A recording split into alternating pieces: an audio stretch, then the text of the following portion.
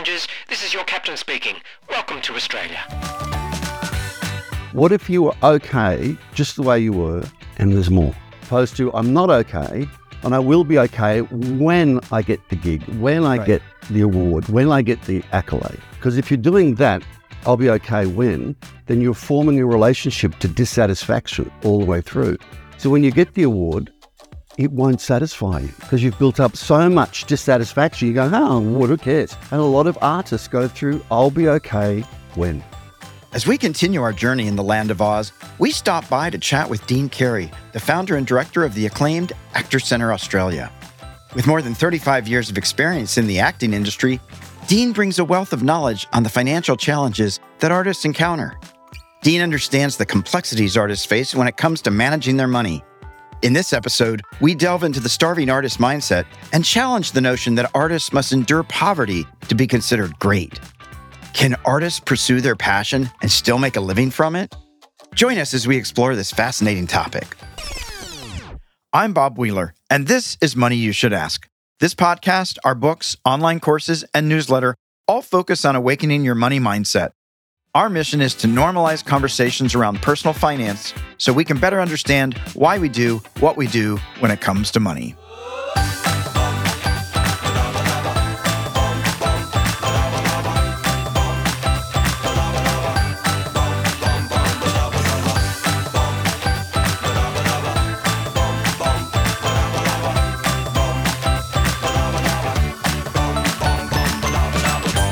Well, I'm so excited because I'm sitting here with Dean Carey, the director and founder of Actors Centre here in Australia. So I get to write this off as a business expense because I've come all this way. So let me ask you this. You opened the center when you were 27 years old. Yes. And so I'm wondering, what was the impetus to say at 27, yeah, I'm going to open this Actors Centre. I'm going to make a go of this. I know, it was a crazy thing. I began working professionally when I was 17 in TV, so I was already working for 10 years before that. But I studied at NIDA, one of the drama schools here, and then realised there was nothing after drama school. There was no open programs, there were no short courses. There was nothing. The actors went through their course and then either got work or didn't get work. There was nowhere to upskill, to call a community. And I went, and I love community. Community is one of my favourite things. So suddenly I went, let's find an old place. We found an 1880 old church in Surrey Hills, opened the doors, and away we went. At 27, you're opening that up. Was there still a desire to let me do some acting? Or no, I really, this is my calling. And was there a struggle? I love acting, but I didn't enjoy the job of an actor, the role of an actor, waiting for work. So when I began teaching, I just loved it so much. But the funny thing was, I would be running reception at the Actors Centre, right? So I'd be behind the till and the little tickets for the classes, right? And they'd come in and go, I'm doing improvisation with Dean Carey. And I go, sure, here we go. I give them the ticket, and they give me the money. Then I close the cash tin and walk in and teach the class. And they must have gone Dean Carey mustn't have arrived today, and the secretary is going to teach the class. So I was running around, getting there early, opening up, cleaning, all that stuff. Knowing what you know, 27-year-old Dean, would you do it again? Oh, yeah. Yeah? Yeah. I mean, the centre is 35 years of age this year. It is as strong as a community as it's ever been. Yeah. It has clean energy. And I know we'll talk about my next book soon, but at some point. But what we do there, we strengthen the manager in each person to manage themselves. Yeah. We embolden the artist so the artist feels they can take risks and rise up to the challenge. Right. And then we look after the person because the person's a person as well. Right. And most drama schools don't know that there's three different aspects of us. Right. They go, the artist is not doing very well, and that's why you're here, and you better listen to us because we're the expert and you're the idiot. Yeah, I don't want my fingers up like that. Well, that's to the rest of the studios. Unconscious. So, in a lot of schools I've taught at, and a lot of students I know have gone through really unhealthy cultures at the open schools. But the school has no idea it's unhealthy. They think they're being as tough as the industry is going to be, and they're going to start being tough now. And you go, well, what does that actually mean? What does it actually mean? So we look after the person feels like they're a part of the community, that we want them there.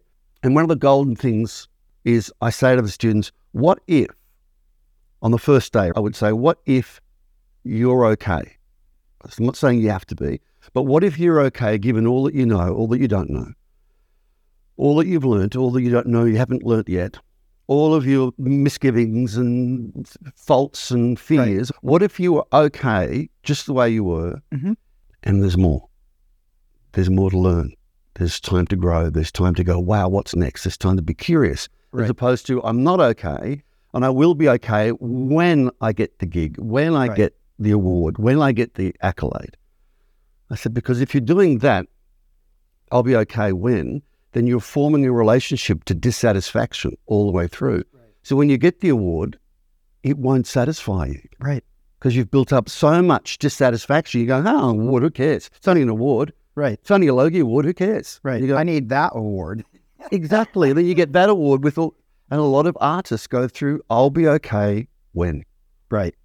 And that's a pretty unhealthy place to be. But we can all go there. Yeah. No, absolutely. And I'm wondering, at least in the U.S., my experience has been for a lot of people, well, then you can't have a family. You can't have a relationship, or only somebody that understands your pity party. And the rest of that's just for other people, because I've chosen this path. And there's also maybe that need, right, that I've got to struggle to get success. And maybe to what you're talking about, sort of that starving artist, like if I'm not starving, then my art isn't pure. That's right. I'm not on the right path. Right. Because I'm seeing other people in pain. So I should be in pain too. Right. Yeah, it's a very... the advice I used to give the third years graduates before they would enter the industry is what else do you love? You love acting. You love being in the industry. What else do you love? And what else... could that thing maybe get you some money? Do you love walking dogs? Do you love gardening? Do you love personal training? Do you love, who knows what it might be? Right. You know, and if you love that, put your energy into that, get some money there going. So when you go to a casting, you're okay. Right. You're not going to the casting like Oliver saying, please, sir, can I have some more? Right. So you're not in deficit. Yeah, and that's hard. I remember going to auditions and like, it's got to be this one. It's got to be this one. And a friend of mine said, look, every rejection is one step closer to a yes. But sometimes when you're getting those no's, it's terrifying. And if you're relying on that, if that's your only source of income, I got to book this gig. And there's 100 other people that got to book this gig. And there's only one role. It's tough. Well, it's tough walking into the waiting room and seeing 8 people who look like you. Right. And look better than how you think you look. And you'll go, well, he's going to get it, obviously. Right. Or somebody else walks in. Oh, he's going to get it for sure. Because he's taller than me, sharper than me, whatever. You know, it's an awful, I suppose I should say it now, the manager, artist, person thing. Yeah. The manager is the robust, logical, organized, rational, and the manager has your back. Right. Has the artist back. Right. So I tell the students, when you walk to sign in, the manager walks in. Now, the manager isn't a fake role. Right. The manager is you at your strong point. Right. As I said, robust, clear-headed, strong-footed, you know, still nervous in the background. Right. Sure. Going like, sure, you know, but so that's the manager walks in, the manager signs in, the manager sits there, the manager does the meet and greet. Yeah. The manager says, can I use a chair? I've got a prop to use. What frame size am I in? Manager. Yeah. And then you flip. We can flip easily into different roles. Easily. So you flip to your artist. Yeah. Doing all the stuff that you have planned to do that you know the role requires. Yeah. And the scene requires, you know. It's technique. Technique's definition is precision under pressure. So you're under pressure and you can still do it because you've got the technique to do it, right? Right. So the artist pours their heart out until they hear the word cut. And then the manager goes, what else do you want from that? Right. What else can my artist give you for that? You mean more tears? Great, we'll do that. Flick. And then that's how it works. And you walk out as the manager. Now, at some point, you might sob down the alleyway going, I really want this job. I really want this job. And the person pipes up. Right. Or the fearful artist pipes up, you know. Right. But at some point, the manager is going to self-soothe you. It's interesting, they did a survey in the States many years ago about what kept couples together. Mm-hmm. And all the answers came back. Was it how much they loved each other? Was it the shared values? Was it the sex? Was it They didn't argue or how they argued. The top answer was the ability to self-soothe, which I found fascinating. So I'm not going to demand my partner soothe me. I'm going to have to do it. Right. And so the manager is the self-soother to the artist. Right. Going, you did great today. I know you didn't get it. You just got the phone call saying you didn't get it. And that sucks. Right. Let's go on. Yeah, it's interesting. I'm thinking about comedy, and right, a lot of comics need for the audience to love them and tell them they're amazing and funny and special and unique. And when I was first doing stand-up, I would bring somebody with me so that way, in case I bombed, I had somebody that would say, but I still love you. Right? I'm still lovable, because we get into that story. But then also talking about these auditions, and I'm thinking about, you can bring your A game and still not get the role. That's right. Because they needed somebody 5 inches shorter. That's right. They needed somebody with whatever it is, right? And so I used to work with this guy who said, you got to have a mantra going in. My mantra used to be, I don't know what works, because it took all the pressure off, because I don't know what they want. I don't know what works. So I'm going to show up, and if it's right, they'll pick me. If it's not right, they'll pick someone else, but taking it out of my hands that I've got to execute perfectly, because they might just see a look or something that connects them, and they'll be like, that's the one. That's right. That's the one at all costs. Yeah. So I tell the students in an audition casting, you're not in control. Yeah. But you are in command of your focus and energy. Yeah. And your intention and your attention. So I said, focus on what you can command. Right. Let everything else be what it wants to be. Right. And when they audition for the Actors Centre, I say that on the beginning chat, and I go, you've got to understand you don't have control of the situation, but you are in command. You've got your character. You've got a fantastic story. We've got an audience here. We're ready to listen to you. We're ready to welcome your character into this space. Yeah. We do a warm-up, and suddenly you feel the room changes. Yeah. From the nervous artists, the fearful, into, wow, I have got a good story to tell, and I'm going to tell it. Yeah. And how do you, we're talking a little bit about the starving artist piece, where you've got to, be your purist by starving, but there's also that balance of my passion to perform, to be seen for my gifts, and then also being able to financially afford to eat and have a place to live. Like for myself, when I was younger, people would say, oh, you could do character acting, you could make really good money. I was doing stand-up. Oh man, there's a path for you. I did not have a safety net growing up. And so fear was a motivator for me. Scarcity was a motivator for me. And I did not want to be living in an apartment with 6 other people. I did not want to be wondering how I was going to pay for the rent. And even when the opportunity came to be a writer, they're like, no, you get like a gig in 2 years, you write, you make a whole bunch of money, and then you don't write for 3 years. I could not handle, I needed to know. And I'm wondering how you talk with people who, they've got this gift, and yet they've got to be able to survive as a human to be able to bring their gift. Well, I remember I would talk to a lot of students who didn't have any money, couldn't afford the fees, couldn't afford to live in Sydney or whatever, and going to get a job. And one girl in particular, I remember saying, what are you worth per hour? What do you think you're worth? And she went, I've got no idea. I said, well, what do you think? If you had to make a guess, I said, maybe $12. What if it's 30? She said, oh, no, I wouldn't be worth 30. Wow. I said, well, what if you were? What do you think you're doing? Oh, I'm cleaning in a guest house, something. So what if you were the maitre d' of the restaurant? I said, you've got a fantastic look. You've got a great voice. When you're on stage, you've got such a great command of your energy. She went, oh. I said, have you got a CV? No. We'll go to Officeworks and get some really good paper that you love and find a font that you love and come back next week with your CV. So she did that. She got the maitre d' job, $35 an hour. She couldn't believe it. She was just shocked. She said, I love it. I go 3 nights a week. I can pay my rent. I can pay for food. Right. I can go and see a movie. I can go and see a play, and I can pay the fees. Yeah. But the person didn't realize that their manager was missing. Right. And another girl in second year, I remember, she was a wonderful painter, and she was doing a work for somebody, and she said, they've asked me for a price, and I don't know what to say. And I said, well, the artist wants to give it away. Right. The artist will say, I've just spent 6 months of my life making art for you. Have it, by all means, then go and cry. I said, so what, let's talk to your manager. Put your manager's cap on. Yeah. How long did you work on it for? What resources did you need? How many hours would you say overall? What are you worth an hour? I said, the painting's worth $2.5K, $2.5 grand. I couldn't, and they said yes. Yeah. They saw it and said yes.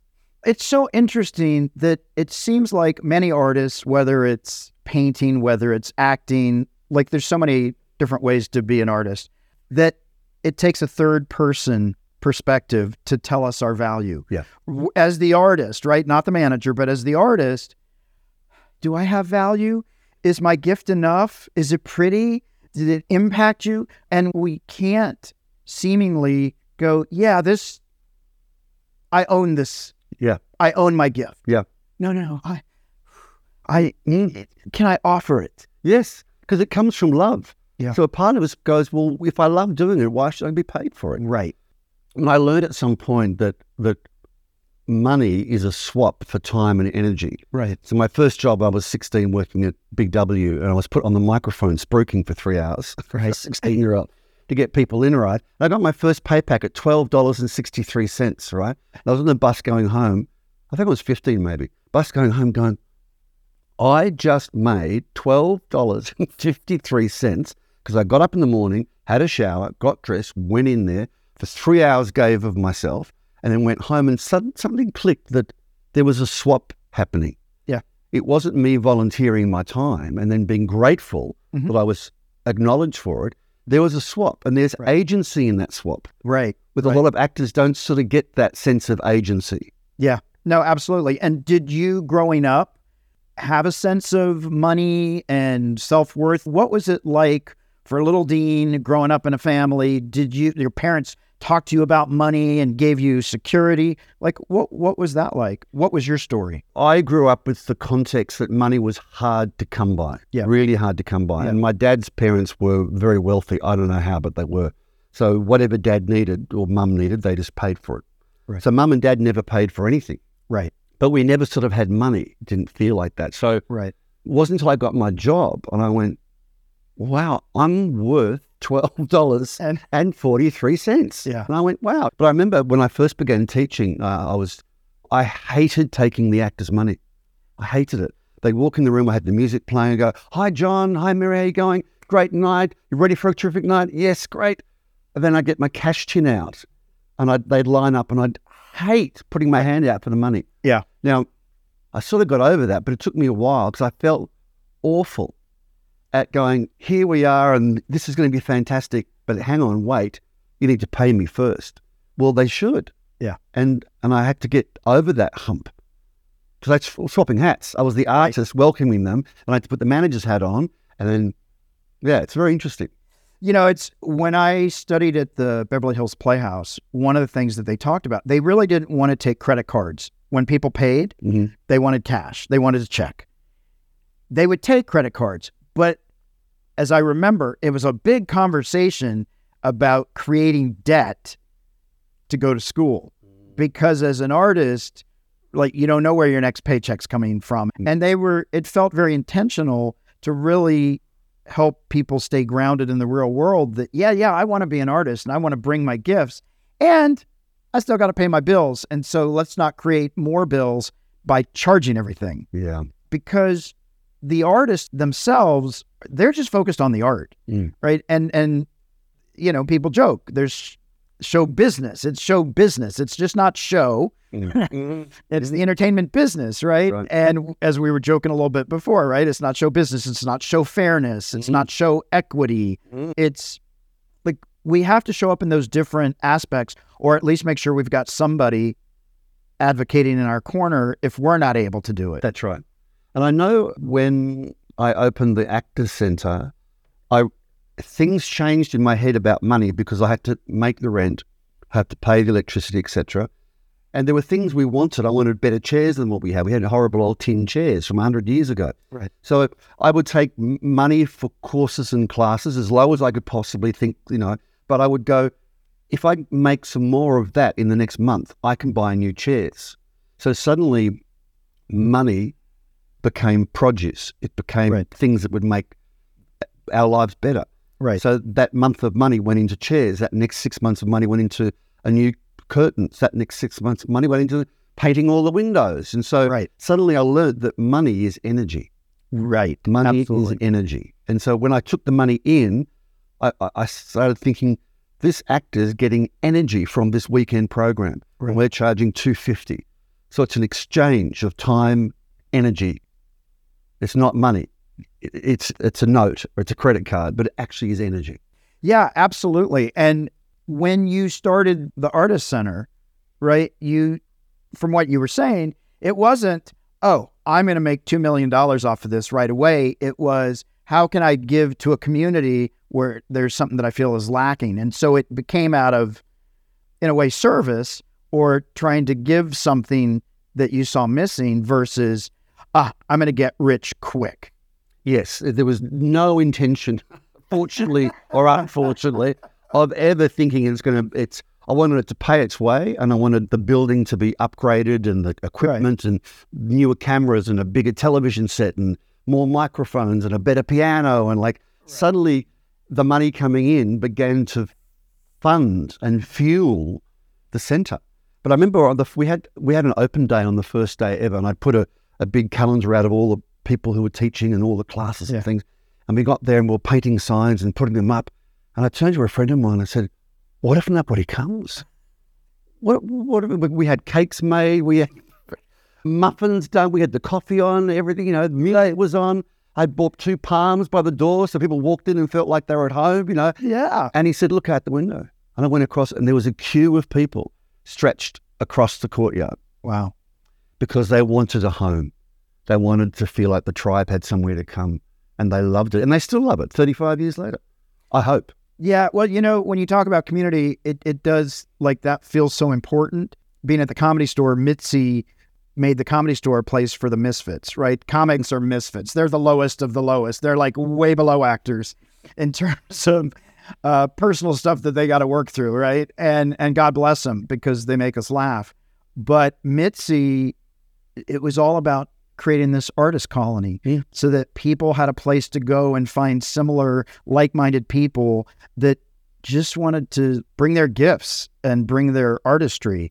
And so I think community, I don't think we give it enough credit or credence. Yep. And I know now there's more about finding your tribe and stuff. And I think we're starting to go back to the roots of some of the indigenous people and the other folks that understood the value and the need for community. Yeah. Well, community is common unity. It's a lovely joining of those two words, and people get that when they're doing a show, then the show finishes. I mean, when I finish directing a show, and I'm often always the last person out, I stand there and look at the stage. It's now empty, and the dressing rooms are now empty, and that show's gone. Yeah. Gone. Luckily, I can come back on the next day and teach and direct a new show. But if that was it and I was walking away to nothing, that's why I say to the graduates, find something you love second to acting, or maybe even equal, but second to acting that you can make some money off. So you're being fueled by something, and your main passion and love is still there, right? But you're being supported. You're supporting yourself, and you're able to self-soothe this artist because you're managing in the background. Yeah. Well, as you were talking about that, it made me think, I was in a play when I was in junior high, but it was the high school play, and the director was from New York, had been on Broadway, and so the high school there did incredible productions, and a lot of the people went on to be actors and stuff. But I was in this play, The King and I, and I think it ran for 4 weeks. It was 6 months or 5 months of rehearsal and stuff. And I remember, because my childhood was good and bad. It wasn't the best. And that was a place I got to escape. And when that play was over, I felt such a loss. That was a place where I got to thrive. I got to be seen. I was I had a role. And I think in the real world, I didn't know what my role was. And so it was gone. Whereas the director and the people with the stage, they get to see new things coming in. But as an actor, I didn't know where my next gig was going to come that was going to fulfill me. And I think I got so caught up in that, in a way, because I didn't want to deal with the reality. I didn't want to be the manager or the person. I just wanted to be, I just wanted to escape. There is a cliff you fall off when a show finishes for a lot of people. I mean, I remember at school, I was bullied a lot at school, really badly. I was overweight. I had a lisp. I didn't feel I fitted in. I was a loner in the schoolyard, often assaulted, really, by a lot of the boys and the staff, the teachers. Unfortunately. The sisters were so cruel that I went to the brothers, and they were even crueler. And then finally, we were offered, you could do sport on the Wednesday afternoon, or you could do drama. And I just went, well, I can't do sport because I just get knocked down and trampled, So drama sounds good. And I used to love drama. I used to love TV and all the afternoon TV shows. So I'd escape, So in my first class, I sat on the ground and a female teacher walked in, Maureen Stewart, and said, I look forward to working with you all and welcome. And I went, I'm sorry? There's no blackboard, whiteboard, chairs, there's no strap. We're on the floor. And that was when I fell head over heels in love with what acting can do and what it's for, and how it can move an audience. I was an usher for many years, and I still say to this day, I think a lot of people have their most meaningful experiences in the cinema. Yeah, for sure. I'd see people walking down the aisle sobbing after One Flew Over the Cuckoo's Nest or whatever the film it was. Yeah. And I'd go, I bet you don't have that reaction at home. Right. Or never let that out to your girlfriend or your wife. But in that darkened cinema, you could, and I went, wow, what an amazing thing we're doing. Holding a mirror up to human nature. Yeah. And for the audience to sit there with nothing to do but to watch the good, the bad, and the ugly of what we are. It's a safe space in a way. Yeah. Right? To see the horrors of humanity and the beauty of humanity, like the pain, the suffering, all of it. We can laugh, we can cry, and in the dark. Yes. And we can have all those emotions that we wouldn't I wasn't crying. Yeah. It was okay. It was okay. My wife and I watched Lion, the movie Lion. Yeah. We finished it and a box of tissues each. And then I just said, we'd have to watch it again. And she said, we just press play and watch it again. And I spoke to the students the next day and I said, the crew and cast worked for I don't know how many months and put their blood, sweat and tears and love and passion and sense of wonder. I wonder what could happen with this film. I wonder what could happen with this scene. I wonder what could happen with this atmosphere behind the scene. And they package it for it to play all around the world and to be a transformative experience for strangers that we'll never meet. Right. It's quite amazing. I said when we do a show, unless your mother's in the audience or next door neighbour, we don't know them. Right. But we're putting everything into it to give them an experience that's worth their time, effort and money. I interviewed Ian McKellen a number of years ago, and he said to me, it takes a lot for someone to get to the theatre. He said they've got to buy their tickets, they've got to get car parks, they've got to get babysitting, they've got to have dinner around somewhere, there's drinks at interval, blah, blah, blah. And he lowered his glasses and looked at me and said, the least we can do is our best. And I went, and I dropped him off that night for his show at Waiting for Godot, and he got out of my car, put his backpack on, the Actor Centre backpack I bought him, waved to me, put his scarf on, disappeared amongst all the tourists. And I thought, you're going to go on stage and do a 3.5-hour show where you're the driving force of it. You're, what was he then, 78 probably? Yeah. The least we can do is our best. And I went, I'll never forget that, ever. Yeah, it's so true. I mean, in comedy, comics will get mad at the audience, and I've said the same thing. They paid for a babysitter. They just bought 2 drinks, at least. Yeah. They've gone to all this trouble. It's not their responsibility to make us feel good about ourselves. That's right. Yes. Right? And they just came out to have a night of, escape. They're not looking for, hey, I hope that guy on stage needs me to make him feel good. Yeah. They're I'm off the clock. Yeah. And I tell the students, I said, the people, unless they've been dragged and hounded into the theatre or the comedy store, which is probably not the case, they've already bought the ticket. Right. They're on the ride. They're ready. They're ready. So you bring your readiness to theirs and it's a match. Yeah. You're not trying to live up to something or win them over. They're already there. Yeah. How do you deal with people there's, I've had this happen to me. I saw some guys that I had been doing some comedy with at coffee houses. And they said, "Oh, I haven't seen you in a while." I said, "Oh, I'm performing at the Comedy Store, and I'm doing this." "Oh, you're a sellout. Oh, you're a sellout. You're at a commercial venue." And there are actors that like, "Oh, now you're doing the silly show." I like to make fun of 911. But like you're not, you're Angela Bassett. How come you're not doing this stuff? Like, where's that line of, artistic integrity or selling out, or now you're not really an artist anymore because you're doing really well. And so you've gone commercial. You've commoditized your activity. Yes. Yeah. That's so true. I think isn't that Bill Murray's character in Tootsie? When he's sitting around, he's going, "We're doing off something somewhere in a shed. 3 people will come. We hope to leave during the show. And we'll make no money and we'll come home starving and cold. Right. But we will have done it." And you go, "What? Yeah. No. I mean, as you said before, show business, right? And you've got to get work where you can and learn new skills. I mean, one of the things I do at Actor Centre, which is, we call it best thing, next thing. Mm-hmm. So we go, so a student will finish working on the stage and I'll go, their monologue, and I'll go, "What was the best thing about that for you?" Now, they could just go like, "Oh, make something up." Well, it can't be. It's got to be, and they might say that, "Well, the best thing was like, I actually got up because I was quite scared. Yeah. So I'm up here." I said, "Great." So the best thing for me also was the fact that you got up, because I knew last week you were sort of hoping not to get to you. And I said, the fact that you're up there is terrific. So what's next? Trust the character a bit more.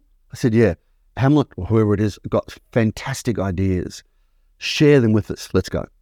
Now that's a 30-second conversation, right? But it soothes, strengthens, cares for, and makes you curious about what's next. And my best thing can't be, my best thing is, I can't make it up. It's got to be authentic. Yeah. But that 30-second communication is such high quality communication, right? That what happens with the character next is also high quality. I say to the students, when you go for an audition, what was the best thing? And when you walk out, what was the best thing? I remembered their names. Great. Next thing, get there earlier. I panicked. I parked, ran. Get there earlier. Get there early. Yeah. So you go, great. Learnt something, and I got their names right. So you got 2 things to take away. Right. So as opposed to, I was so late, etc. So I think it's a really good strengthener. That best thing goes like, "You're okay. Yeah. You're okay." Next thing, yeah, get there early. Good idea. Yeah. Yeah, and I think, as you're talking about that, it's whether it's an audition, whether it's a commercial, whether it's a movie, it's my next gig, right? It's paying for things. I remember this episode, I watched the first couple seasons of Glee, or Fame. Oh, it's Fame. And I loved all that stuff, right? Because I got to escape. But I remember there was a teacher coming in for just a temporary teaching, and all the kids were making fun of him because he did butter commercials or something, right? And he was this actor, and now he did butter commercials. And so he knew that everybody was sort of making fun of him, right? And he was older. And he gets up in front of the class, and he does a monologue from Shakespeare, right? And the kids are like, but then he stops and he says, "That butter commercial paid for my family, paid for my house." Yeah, he knew it was a butter commercial. He knew it wasn't Shakespeare, but he also understood the piece about show business, and that he wasn't better than his next role. He was just open to what came his way. And sometimes what comes our way isn't exactly the choice we would have made, but it's an opportunity that's coming. Are we going to let it pass us by, or are we going to take the opportunity and seize it? That's right. I remember years ago, I was going for an audition for a physical comedy commercial for a bank. Now, I love physical comedy. I always have pratfalls and all that stuff. So there has no lines in it at all. And I went like, "I'm up for it." And he said, "Can you fall off a roof?" And I went, "Okay." I got on the table and fell off the roof. "Can you do this?" Yeah. Got the commercial. $27,000. Now, $27,000 back then was like $250,000 now. Yeah, exactly. I was like going, oh my gosh. Then it rolled over the next year. Mm-hmm. Then it went on to the drive-in movies as an advert and a commercial. I got more money then. Then it went billboards because the commercial was so successful. Yeah. That money went into the bank. Yeah. And for the first time I went, holy hell, this is really good. Right. It's really good. And it bought things. I think it bought the down payment on my first apartment. Yeah. From that commercial. Not bad. Yeah. Not bad. What do you tell the students like that are coming out here? How do you tell them, or do you tell them, or the guidance about this starving artist mindset versus the business and versus artistic integrity versus paying the rent? Do you talk a lot about that? Do you make sure that's at least on the radar for students? Definitely. I mean, going back to the map book, I had to give a speech in Queensland. I was on the plane flying up, and this map thing, although it started off as Pam first, because it was person, artist, manager, and I thought, Pam's not going to be a very good book, I don't think. So I swapped it around. Pam. Yeah. I swapped it to map. But I went, wow, when a student comes to talk to me, I'm either the manager, the person, or the artist for them. I didn't realize this for all those years. Right. But whenever I talked to someone, it seemed to be quite effective for them.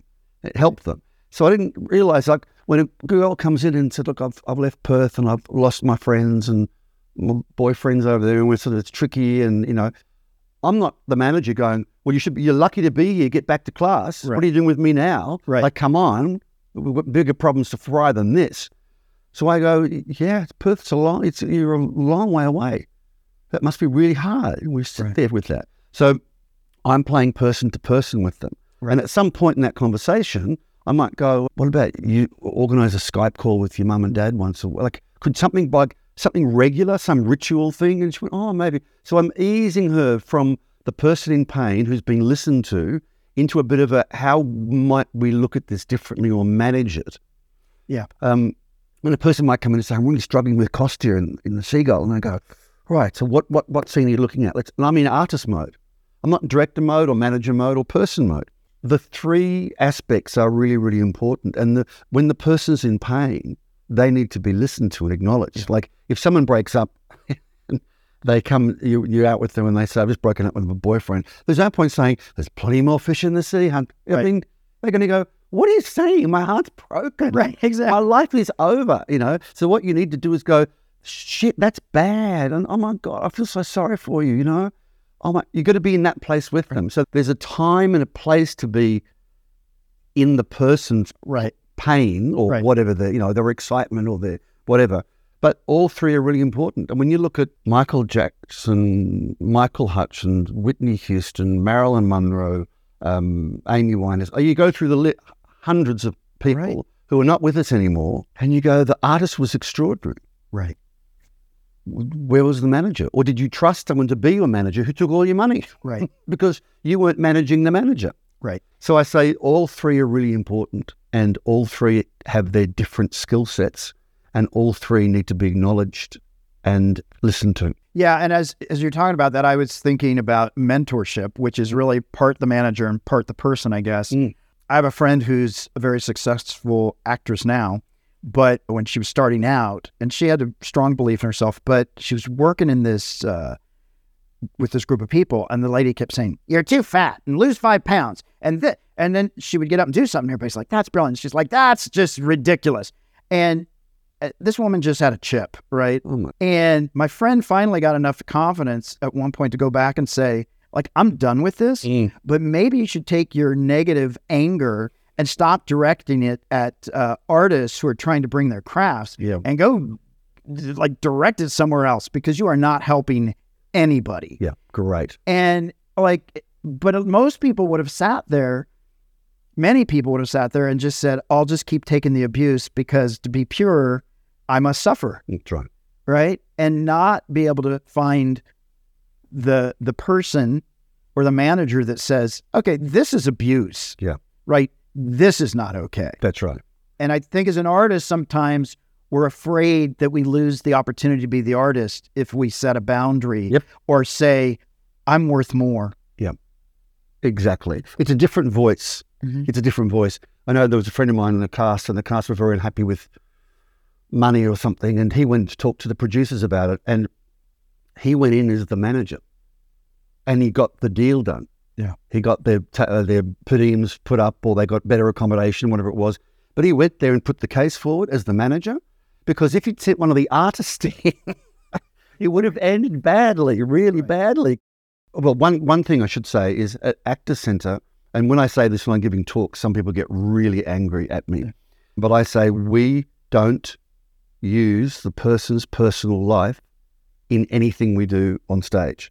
Right. Nothing. Doesn't mean they won't reference it on stage. Right. Doesn't mean they go, look, I know a bit about this, I've gone through it. Great. It may help the context. But a lot of teachers will say, is your grandfather dead? Yes. Did you love him? Yes. Okay. So bring a chair over and kneel next to the chair. You're at his bedside. Tell him how you feel. So the student kneels, starts crying, Right. Then the teacher will say, monologue switch. And they'll go, to be or not to be? Wonderful. Like, Right. fantastic. Not acting, Right. but it's amazing. And the student's sitting there going like, oh my God, Danny, that was the best work you've ever done. So Danny's getting hugged. Danny's crying. And I go, you had to exhume your grandfather out of the ground in order to mine your artistry. Right. And then you use your memories, which are beautiful and honourable, to fuel acting. So what we do at Actor Centre, we use our universal understanding, Right. not our personal. So we would never say to someone in class, did you love your grandmother? Did you have a breakup? Have you had your heart broken? No, we'll say, we're looking at heartbreak in the scene. Right. The idea of heartbreak. And I mean, we had our hearts broken in the first 10 seconds of being born. Right? We can't speak. We can't ask for anything. We don't know where we are. We can't even focus. Yeah. We can't stand up. Right. And they're like, oh, you two. Yeah. So a little kid goes through the universal pain and suffering and confusion that Shakespeare's plays are based on. Right. In the first day, 24 hours of their life, Right. being put into a crib and left in the dark, Yeah. crying. No one comes to, so I don't think we need to find out from that person what happened to them when they were 3, when their dog got run over. And if they bring it up, we go, great. Let's move into the universal understanding of that heartache, So therefore, when people are on stage, they're not exhuming anybody. They're not going back through bad breakups. So what we're really doing is managing the person Right. not to fuel their artistry by their pain. Right. Now, some teachers, and I won't name who they are, have made their studios based upon this. Right. We're going to use your pain, your dysfunction, your heartache to fuel all of these characters. So the more you let us know what you've gone through, Right. the better you'll be. Well, that's so unhealthy. Yeah, because then you don't ever really actually get to heal because you got to keep bringing dead grandma or whatever. Yeah. And you never actually get to. Yeah. You're re-triggering the trauma over and over. And then, of course, you're on stage going, what if your grandfather doesn't make you cry anymore? Right. It's not your grandfather making you cry. It's the character's pain that you're honouring every night. Right. It's a whole different thing. So when you walk off stage, you can bow, you can clap the audience, you can say thank you for coming, as opposed to, thanks grandfather, you've given me another night of performance. Right. It's wrong. It's so wrong. No, absolutely. Well, I want to take that and then take it back to self-worth. Yep. And money as an energy and tying it together, or maybe not tying it together, right? But there's so many actors out there where, I didn't cry on cue. I'm not enough. I've got to be over the top. Where does self-worth, value, artistry, humanity, where does that all come together, and how do we navigate that? Or how do you see artists navigating being able to be okay with, I've got money and it's okay to have money, not, you must start, get rid of that money because you're not pure anymore. And my self-worth is only in my pain, as opposed to my self-worth is in my appreciation of what I can bring. Yeah. Not just bringing my pain. Yes. It's a great, we could talk for so long about that question, isn't it? Because for me, it's like the root. Right? We're wounded.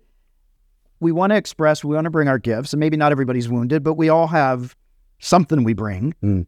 I think balance is really important, which is where the manager, artist or artisan and person comes into play. We've got to have balance. How many actors do I know that finally got a gig, made $10,000 and blew it in the first month? Right. because they go like, well, I've been starving for so long.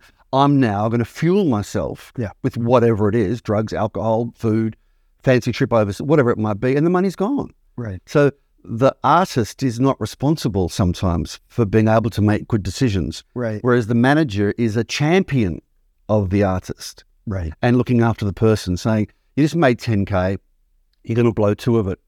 Knock yourself out. Right. It's like opening night. Everyone's there. They love the show. The party is in full swing. The party costs $25,000 just to put on. Everyone's loving it. Everyone's dressed up. It gets to 1 o'clock in the morning. The manager taps the artist on the shoulder and says, matinee tomorrow. Because the artist will be there till 5 o'clock. Right. Licking the bottom of the punch bowl. Right. Yeah, absolutely. I had a ball. It was fantastic. Where's everyone gone? Yeah. Yeah. So we've got to manage ourselves and look after ourselves. I did a lot of work on myself because I carried a lot of pain through various things across my life. And it was important that the money I made as an actor, I put into some therapy. So I was healing my person along the way. I was teaching and making money because I loved it so much. The acting thing came and went and then suddenly went, I remember taking actor off my CV and going, this is terrible. This is terrifying. Right. My whole job, that's who I thought I was. And I went, director, teacher, writer. I remember my very famous agent in Sydney said to me, you can't be a teacher and an actor. You can't. She said, you can't. You just choose one of them. And I went, well, I'm doing both. I love both. She said, well, you can't. I said, well, I sort of am. I sort of am. And I will. And I did, This idea that we've got to somehow fit into a very narrow lane. Right. And that's our lane. And you go, well, like when I say to people in the map thing, I say, when are you a great manager? And they go, oh, when I've got to wash the dogs. Oh, really? Yeah, I'm really good. I'm really good with them. My energy is clean.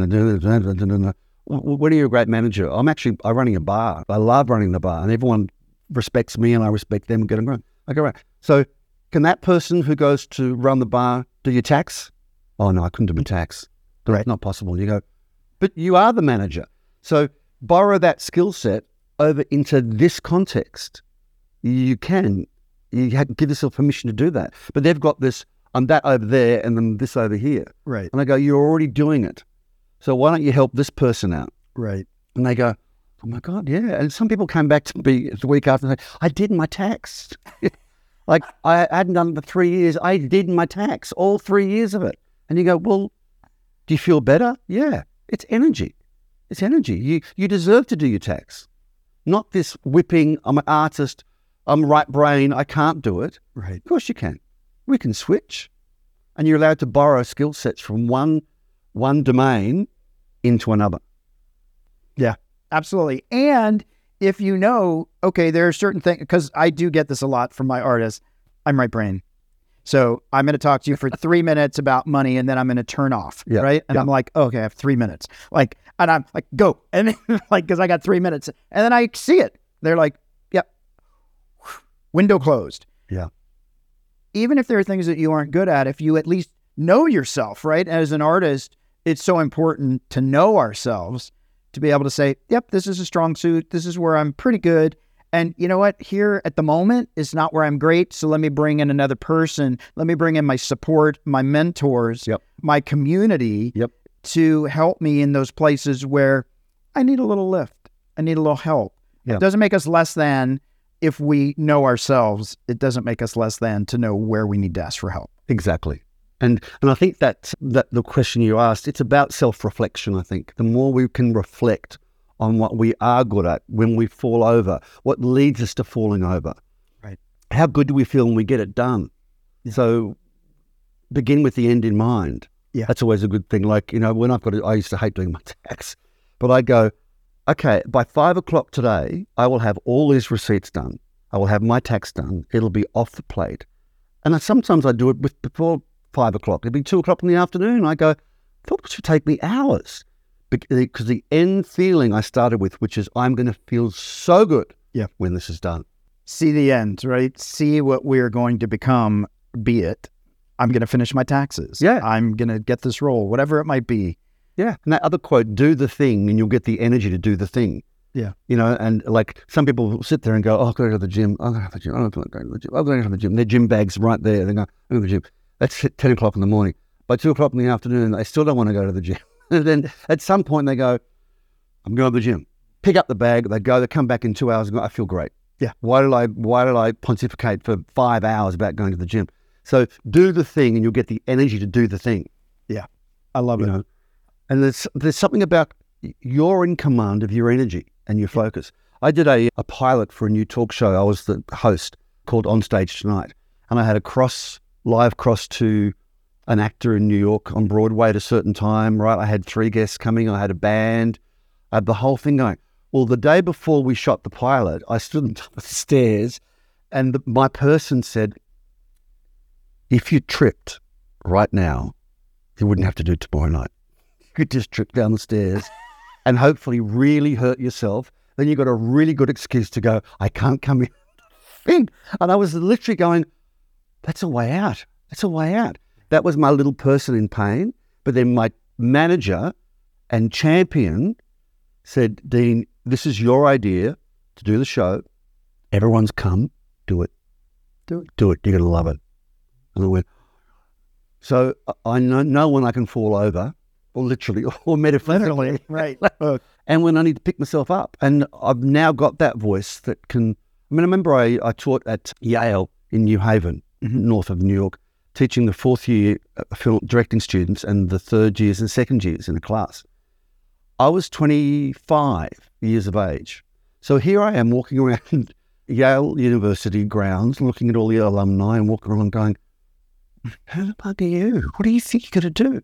But I love teaching so much, right? So I put the music on and got ready. They looked in the door going, what's this music pumping, funky music? I said, come on in. And we had the best class. Yeah. The best class. I packed up. The guy said, Dean, that was incredible. He said, I was going to watch 5. I watched the whole thing. He said, will you come back next year? I said, sure. So I walked out, put my backpack on, walked through, got to the road, about to go on the Amtrak to come back to New York. So I was staying there. And this voice said, don't be too big. It was just one class. It was a fluke. And I literally, like a cartoon character, my shoulders crumbled and I went, maybe it was just a fluke. And I gave that voice energy. And that voice was my disempowered self. Yeah. You know? Now, if that voice comes back, I'm 63, if that voice comes back, I'm not going to give it much energy. Yeah. But it's my frightened boy. Right. It's the nail-biting kid at school. He's still in there somewhere. Yeah. I just manage it if it happens. Yeah. Well, as you share that, I was thinking about, because I've had to speak before and sometimes get up impromptu speak or you do comedy or whatever you're doing. Most people in the audience, they don't care what you say, right? They're just grateful they're not up there having to frickin' figure it out. That's and right. so if I say A, B, or C, they're all great answers. That's right. There's no wrong way, like if you're showing up. Yes. Yes. Because everybody else is just like, thank God. Yeah. They're doing it. Yes. Yeah. Yeah. And it's so interesting how we can get in our own way. But that self-reflection is probably the most powerful tool to go, okay, Dean, where are we at? What's happening now? But I think it goes back to balance. Goes back to balance. So, Dean, we're at the Fast Five, and we are going to shift up the energy just a bit. Great. The Fast Five is brought to you by The Money Nerve. If you want to have a healthier relationship with money or you want to explore your relationship with money, you can go to our free quiz at testyournerve.com. Great. Right? Because we all have a money story. Yeah, and we want that relationship to be really good. We do. And stories have a cost. And sometimes it's something we want to pay for, and sometimes it's costing us our life or our passion. And so we got to know our stories. Yeah. So what I love about that too is I remember hearing one person say once that we've already paid the price. Right. We don't have to pay twice. Right. To shift. So rather than going, like, I've been doing this all of my life and it's cost me you've paid the price. Right. Don't pay for it anymore. Yeah. Done. Switch. Move on. Yeah. Love it. Love it. Love it. Well, here we're gonna switch and we're just gonna have a little fun. Let's see where it takes us. All right. So, what is the last thing you bought that made you feel like a millionaire? Oh, I bought a Darth Vader helmet yesterday, which actually fits me, and I put it on in my games room yesterday and walked around with the breathing thing happening, and I was going, and I felt amazing with a vest. That's awesome. I remember the first Star Wars movie, and they didn't have you couldn't watch it again and again. So I went to the movie theater like 14 times. I was like, and I just, Yes. that was the movie. Yeah, it was. I was an usher, 1977. The Hoyt's place next door said, "We've got a midnight screening tonight." I went, "What's the thing called?" He said, "It's called Star Wars." I went, What is that?" I sat in the front row. The curtains went. John Williams' score began, and I went, "I'm in. I'm in." All my life. I had been reading about it for a couple of years. They kept saying there was this movie coming out, and so I was like, I can't forget this because it sounds. And then when I came, whoa, that changed movie making. Yes, I think absolutely. it changed it. Yes. What's the most absurd thing you've ever done for money? Oh, I dressed up as a gorilla in Melbourne to open the first ever video games arcade.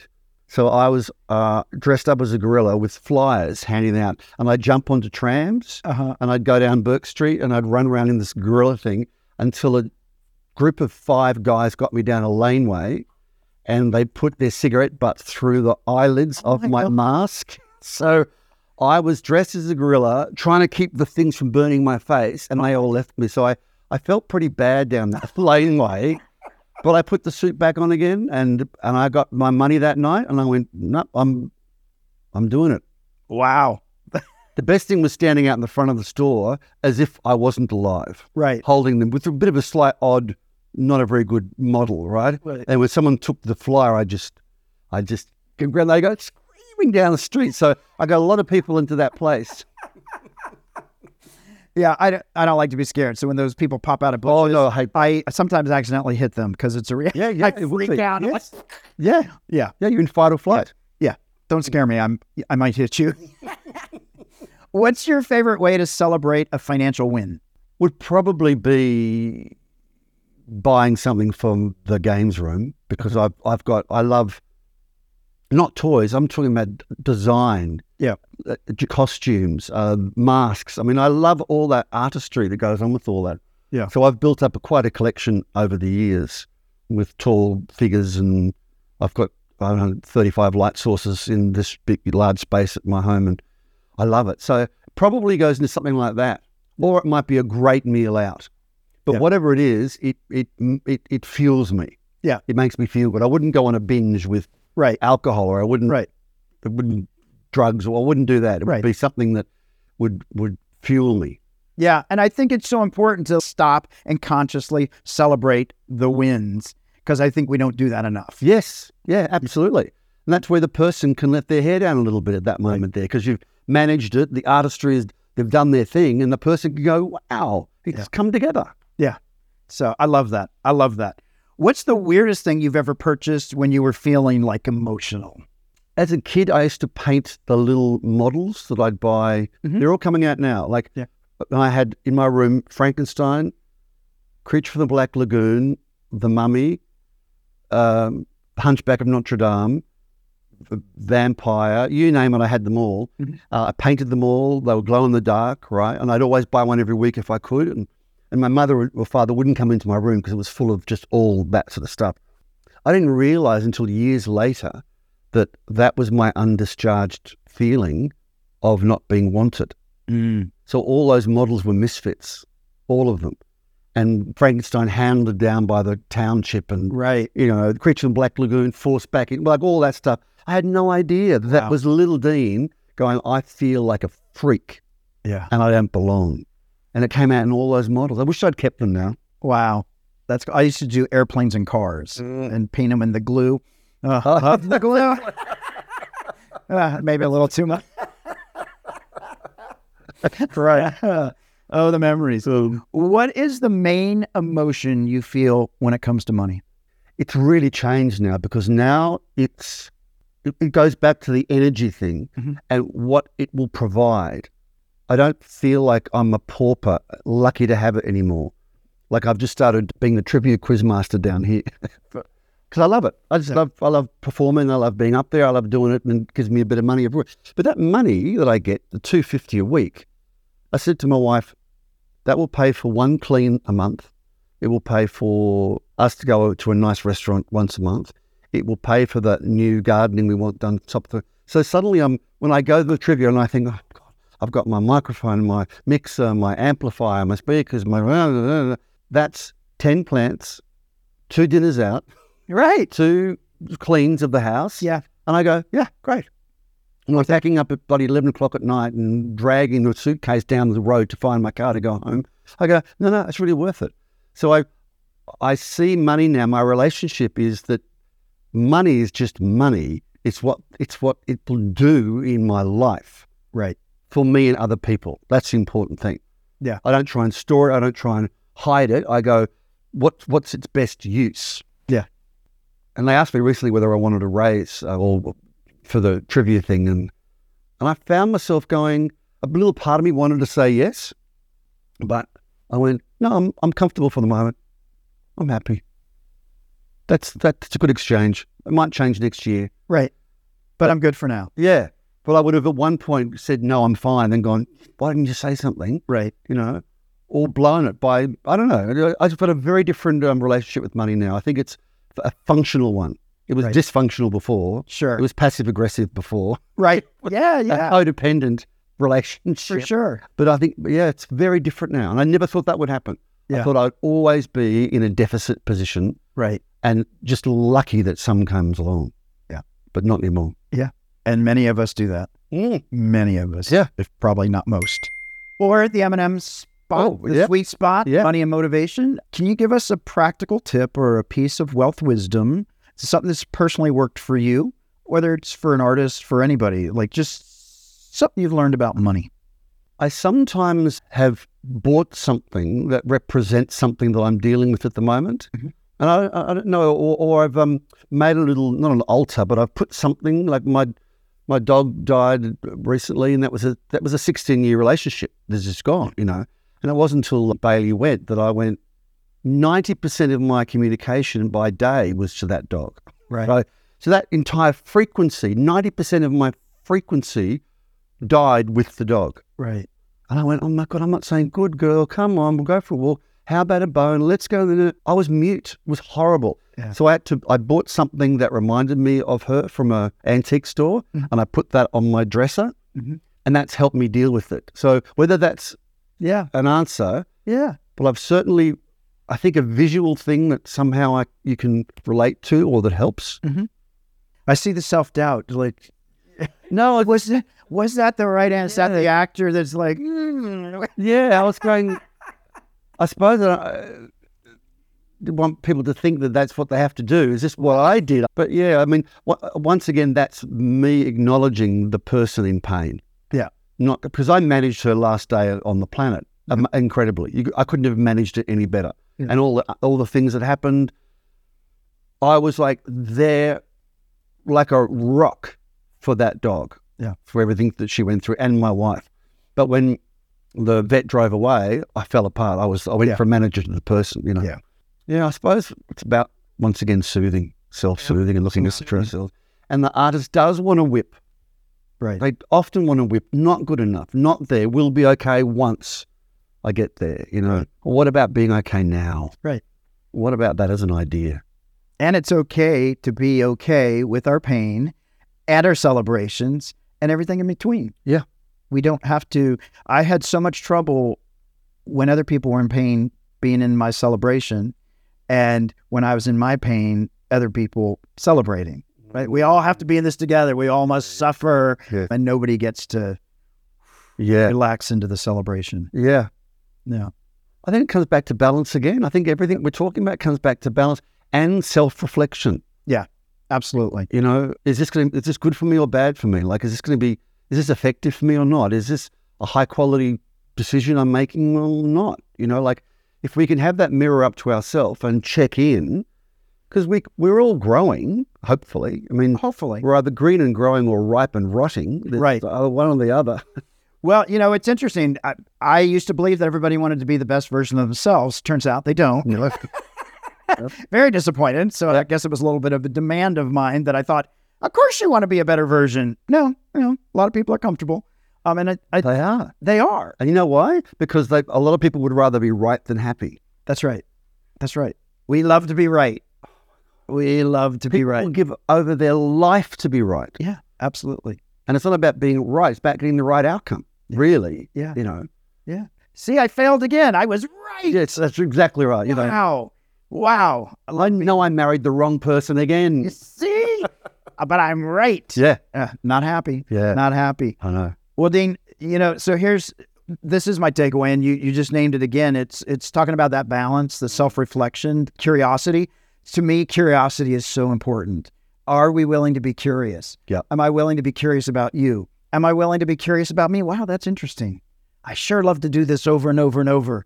I love this self-sabotage or whatever it might be. Yeah. So many of us are afraid to reflect and actually get the truth of the question. Most of us don't want to know the answer to, so curiosity, I think, is so important in that self-reflection. And, a little bit of play on words. Maybe we all don't need a Pam in our life, but we all need a map in our life. That's right. Right? We all need that balance of the manager, the actor, and the person. And I think so many of us are so busy presenting, I look really good, I present, instead of how do I actually really feel? And am I willing to say it or at least acknowledge it? Because, people might judge me, people might this and that. Yeah. And as actors, as creative artists, I think that is the biggest part of the job, is to self-reflect, to express, so we can mirror to other people the world that sometimes we don't want to see. And so I love that you're out there bringing that balance in and helping people see, because even if they're not on the stage acting, they're carrying the artist within in every interaction that they do. And again, like, that's where I believe we all need to be spending a little more time is in that place of the creative self. And so I so appreciate this whole conversation. And I know you've got another book coming out. You've got a lot of stuff going on. Where can people find you online and social media? Yeah. Before I get to that, a very quick one on curiosity. It's great. I've been doing a lot of work with actors coaching, saying, what if the character got curious? What if the character went, why is he nodding? Why is he sitting back in his chair? Why is she walking over there? Why did she just say that? Like, it's really powerful because it makes it very dynamic acting. Yeah. If the character, because the character is in fight or flight mostly. Right. They're going like, why am I here? How did I reach here? What's going on around me? It's new. So curiosity is a really big thing. It is. Huge. Absolutely. And there's no cure for it, curiosity. Once you're curious, there's no cure for it. I remember my parents would say on Friday night, we're going up to get the fish and chips, right? Now, all of the Christmas presents have been wrapped and they're under our bed. Do not go and look at them. And we would absolutely, the moment the car left, we would run up that hall so fast, the carpet would undulate like this. And we'd be shaking the boxes and pressing the paper.